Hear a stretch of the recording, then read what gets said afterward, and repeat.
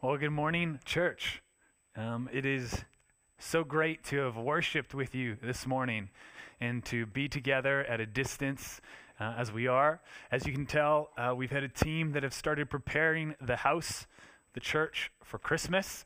As I imagine you might be preparing your own house for Christmas. I know yesterday my wife and kids and I went out to get a Christmas tree, and that was an experience. That's probably the best thing I can say. Hey, well, my name is Josiah, in case I haven't had the chance to meet you, and I get the privilege of being one of the pastors on staff here. In fact, my wife and I, we are the location pastors in Vernon.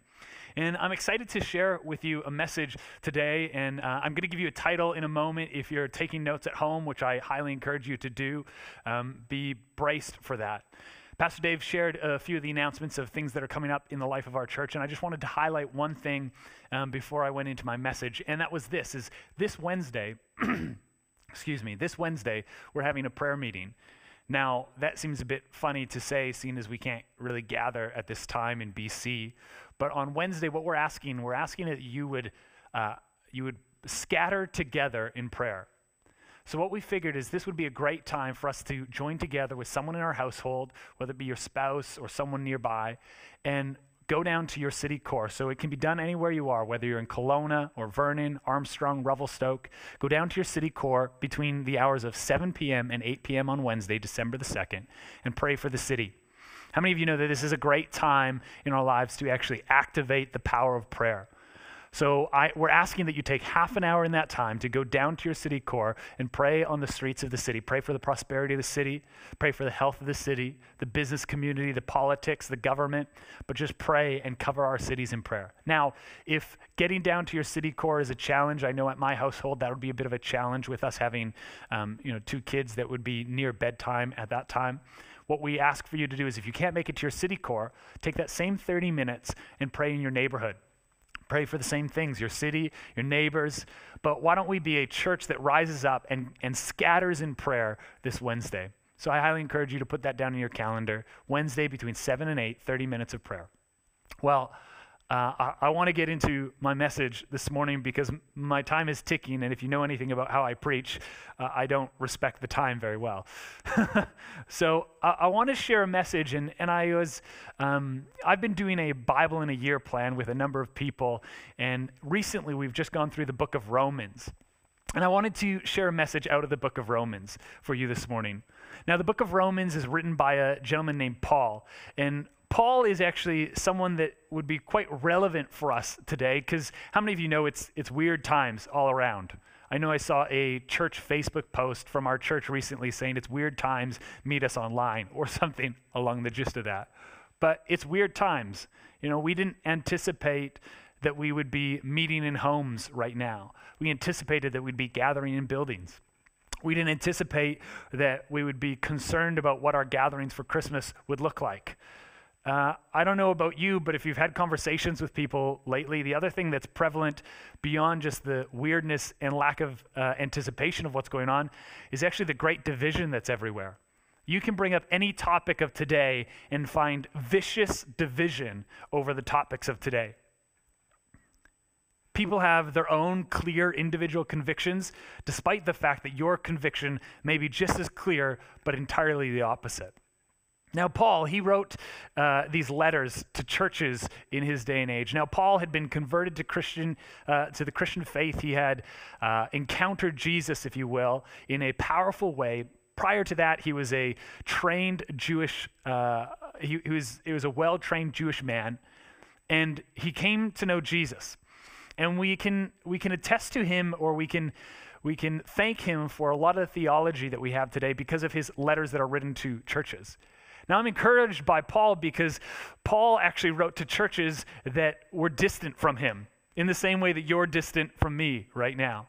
Paul didn't write to churches he was in the same room as. He actually wrote to people that were distant, like I said.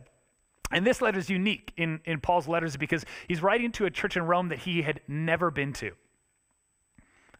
A church that did not know him other than by reputation. The church is interesting in its own self because we can't track back exactly where it came to being from. We can't track who planted or started the church in Rome.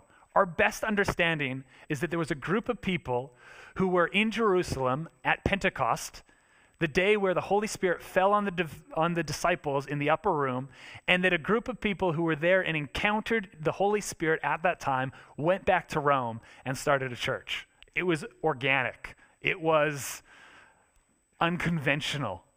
Of course, people had moved into the cities, as we recognize happens in a lot of our cities, who'd moved into the cities who have the Christian faith and joined to them. But they actually met in houses just like we are right now. So in some ways, I'd love to say, to the house that meets in or to the church that meets in Russ and Jasmine Brackenberry's home today, to the church that meets in Robbie Solano's home today. You understand what I'm saying. So this is where Paul writes. And I want to tell you the title of my message, and I want you not to brace yourself too much. But the title of my message this morning is Do the Right Thing. Seems like a great time to pause for water. Are awkward pauses worse at home than they are in a church building with people? You can tell me later.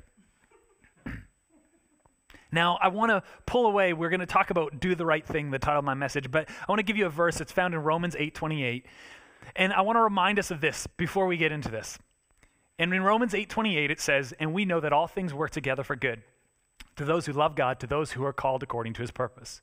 Let us put aside the things of today for a moment and remember the truth of the word of God that says all things work together for good to those who love God. Do not worry, do not stress, do not be concerned, do not be overwhelmed by the pressures that you see in the world today that are trying to put themselves on you. But remember today, for this just moment, all things work together for good. Do I know how they're going to work together for good? Do I know how that is going to be solved? No, not a clue. But let's stand firstly on this word, that all things work together for good. Now, let's dig into Romans for a moment. Now, the book of Romans, as I said, Paul wrote to a church that was meeting in Rome that he hadn't been to. It was a church that was full of Jewish people who had an understanding of Yahweh or God, and it was also written to Gentiles who had been kept away from the religion of the day. And in fact, it was interesting because in that church in itself was great division. I'm sure as we see division in the world, we don't see division in our church, right? I'm sure none of you who are listening have very different opinions than I do about the circumstances and situation we're in. I'm sure we're all on the same page. I say that facetiously, of course. But there was great division because there was the Jewish people who had come to faith in one way who felt like the Gentiles needed to abide by the same faith in the same way that they did. They had the Torah, they had circumcision, and they felt like that was necessary for people to encounter God. Now, the Gentiles could not figure out why they needed to do things that weren't relevant to faith in Jesus. And of course, what happens when we have differing points of view? We think the other person's wrong. It seems somewhat natural. But the writer of Romans, Paul, actually, he writes to them. He first goes to the Jews and tells them that of all the reasons why the Gentiles don't need to abide by this. And then he goes to the Gentiles, making very sure to tell them that they do not need to take their freedom as a liberty to cause struggle or barriers for other people. In some ways, what he actually says is he says, although you are free to do all of these things, it would be wise for you not to do them so that you save other people. In that, actually, we wrap very quickly the whole of what the gospel is. Now, you might be convinced at times that the Bible, is actually a book of moral obligation or a moral direction. But let me tell you, that's not exclusively or primarily what the Bible is meant for. The Bible actually primarily is meant for an opportunity for you to find relationship in Jesus, not morality. It's why when the Jewish people spent all their time finding morality in the law, they missed the point of Jesus in the end. Scripture is not meant to attack others, but actually to free others. Now I know I haven't got to my message yet. Let's get there. I know you must be as excited as I am. All right, so Paul has talked to the Jewish people, the Gentiles, tried to get them on one page, because there's something more powerful than agreeing on something, and it's called unity.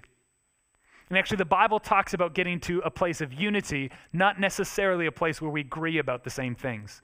Unity puts relationship above information. Come on, we got to get to Romans. We're getting there. I lost the page, though. So I want to start in the book of Romans, and we're going to start in chapter 12 at verse 9. In my Bible, it's got a little heading on it, and it says, "Behave like a Christian." So, just because I'm really cautious right now, I don't want you to feel like this is my opinion. I just want to read you some scripture for a moment. Is that okay? Because what we need to be is we need to be transformed by the scripture, not transformed by our opinion. How many of you know that although you may have an opinion on something, if it's not in line with scripture, it's not life-giving to others?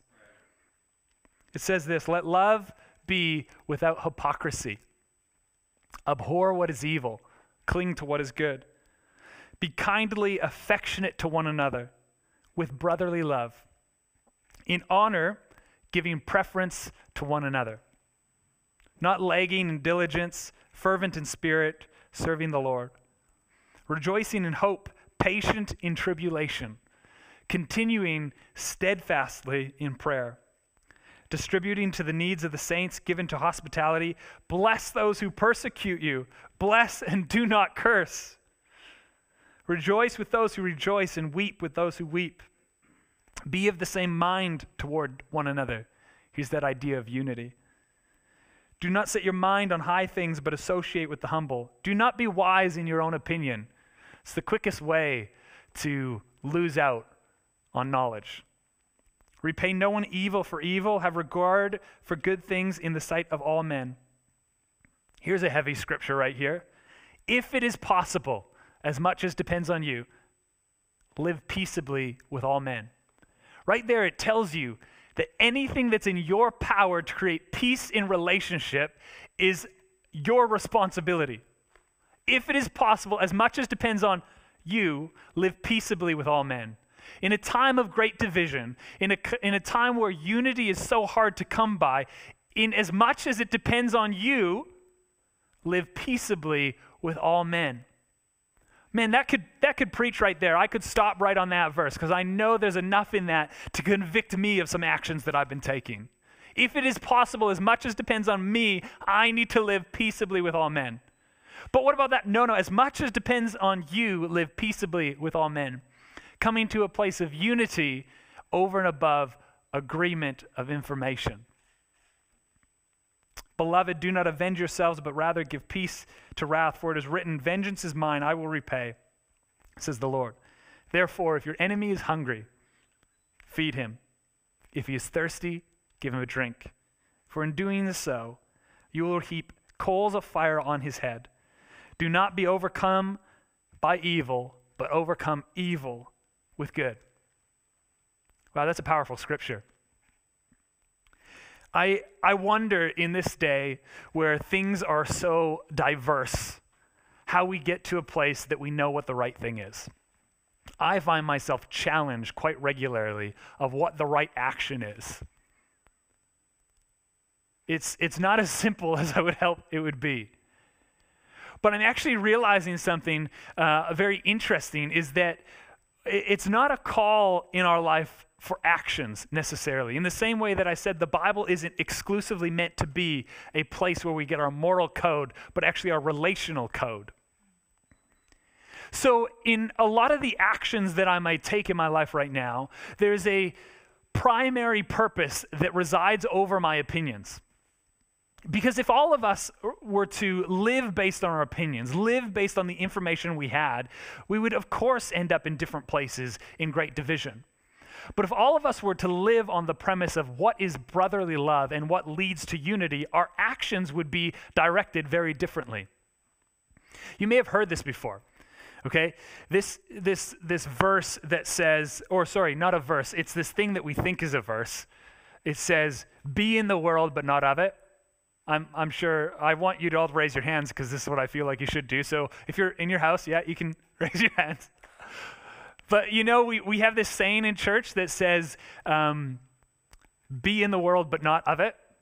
Now, that's not a scripture per se. It's based on scripture, but let me read. This is in 1 John. Actually, if the guys can throw it up on the screen, that'll probably be faster than me finding it in my Bible. It comes partly from this. It says, do not love the world or the things of the world. If anyone loves the world, the love of the Father is not in him. For all that is in the world, the lust of the flesh. Let's stop there for a moment. Let us not misinterpret the idea of what the flesh is. Although I have skin and bones and muscles, of course, and all of these things, this is not what the Bible is referring to when it talks about flesh. The actual concept of flesh is the things that serve self. The lust of the flesh is to do the things that I want to do because it's best for me. For all that is in the world, the lust of the flesh, the lust of the eyes, and the pride of life is not of the Father, but is of the world. And the world is passing away in the lust of it. But he who does the will of God abides forever. Let me see if I can find in my notes for a moment this thought. Because we can think about this verse or this idea, not this verse, sorry, to be in the world and not of it. And it very well can direct our actions, but let me articulate it in this way. I think another way we can surmise it. I'd say it in this way. Encounter the reality of the human condition of love, of loss, of pain, of suffering, of joy, hope, and hopelessness. Being in relationship with Jesus does not keep us from any of those things. We get joy and we get sorrow. We get hope and we get hopeless. We have love and we have loss and pain. This is what it means to be a part of the world, is to experience things just like Jesus experienced our world the same. Encounter the reality of the human condition of love, of loss, of pain, of suffering, of joy, of hope, and hopelessness, just as the rest of the world do. But do not act nor react in the same way. I think you can change and understand this same verse from 1 John as not what we hear it in this simple sense of do not, or of being in the world but not of it. What does that actually mean? It means that I'm going to encounter the things of this world. I've got 2 young children. My children are 6 and 4. I just have to think for a moment. And I am their father. And I would like to shelter them from everything in this world that could hurt them. I would like to. But I'm learning it's impossible. I'm learning that actually my ability to lead my children well is not about me restricting their ability or restricting them from encountering things, but teaching them how to encounter things when they do. There's a world that is trying to invade us right now, and I don't mean that in a war way, but there is a war in our minds, I guess I could say, where the thoughts of this world or the opinions of the world are trying to make their way into the Christian world as well, or into the church world as well, or into your world as well. We are in the world, and we are pressed on all sides. We are affected by all these other things, but it is now our responsibility to declare that we are not of this world, that we actually know how to react and act the right way. What is the right way to react and act? Well, this is so much of what Romans is telling us. It goes on in the chapter in chapter 14.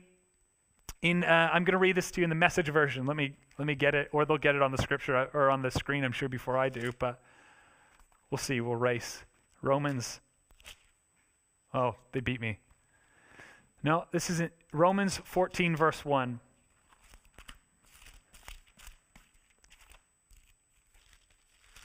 Welcome with open arms, fellow believers who don't see things the way you do. And don't jump all over them every time they do or say something you don't agree with. Even when it seems that they are strong on opinions but weak in the faith department, remember that they have their own history to deal with. Treat them gently. What is the right thing in this day and age? Let me tell you, you will not find the right thing from your news feed. Not your news feed or your Google News, as I use. You may find information for today, but let us find the direction of our life from Scripture. What is the right thing? The right thing very simply can be summed up like this. It's the thing that treats others with brotherly love. Jesus is recorded in Matthew saying, how do you sum up the law, the Torah, the existence of Scripture at that time? How do you sum it up into something that is accomplishable, something that is a small tidbit, something that I can do something with? How do I sum this all up? And he says, you sum it up in this way. Love the Lord your God with all your heart, soul, and mind, and love your neighbor as yourself. Do the right thing. Is it loving God and is it loving others? Because if it's not the right thing that Scripture's talking about. Unity is above agreement because it's loving God and loving others. It's putting the relationship above the information. In a time where information is prevalent and your conclusion is different than mine and my opinion is different than yours, let us come to a place that isn't about opinions, but is about Scripture and the Word of God. That says, is it loving God, and is it loving others as ourselves? Is it loving God, and is it loving others as ourselves? I'm actually encouraged by this one spot. It says in, they won't bring it on the screen, but it's in Romans 12, verses 12, and it says this again. It says, rejoice in hope, patient in tribulation, continuing steadfastly in prayer. Continuing steadfastly in prayer. Let me ask you this question. With whatever perspective or vantage point or idea we have today, have we prayed? If you know me, which many of you may do, I can tell you for certainty, I have an opinion on every single thing that's going on in your life, my life, the world, things that don't affect me. I have an opinion. Promise you of it. But have I prayed about it? Because my opinion will not bring freedom to other people. And will I let my opinion overrule my responsibility for the purpose Christ has sent me for?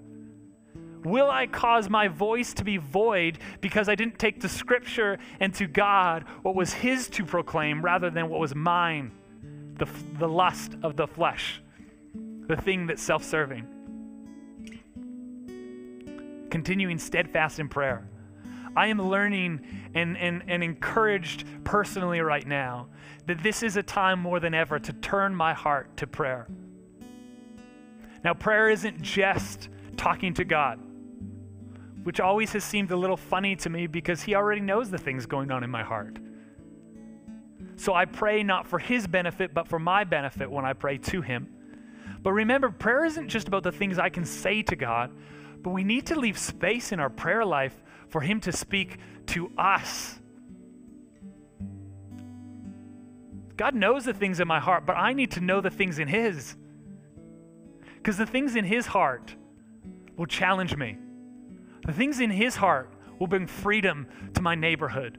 The things in His heart will cause problems that were insurmountable to break down. What are the things in His heart? My title, my message to you today from the book of Romans, a great book. You should read it. Do the right thing.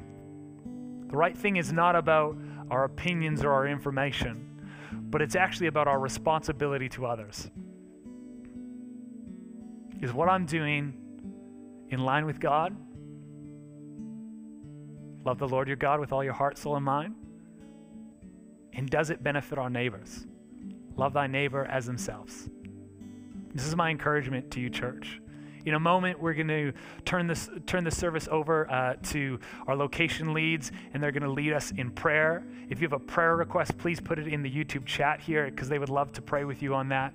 Don't forget, on Wednesday, we have a scatter in prayer time in every city to go down and spend some time in prayer, because the city doesn't just need my opinions. The city doesn't just need what I think, but the city really needs is the Spirit of God to invade its space. They need a connection from heaven. They need a touch from heaven. And you want to know something? It's available. To you, the church that meets in your home, to me, to the church that meets in the studio, it's available. Hey, why don't we turn it over to the prayer team as they lead us in prayer? Leave your prayer requests in the chat as they take it from here. Thanks, team.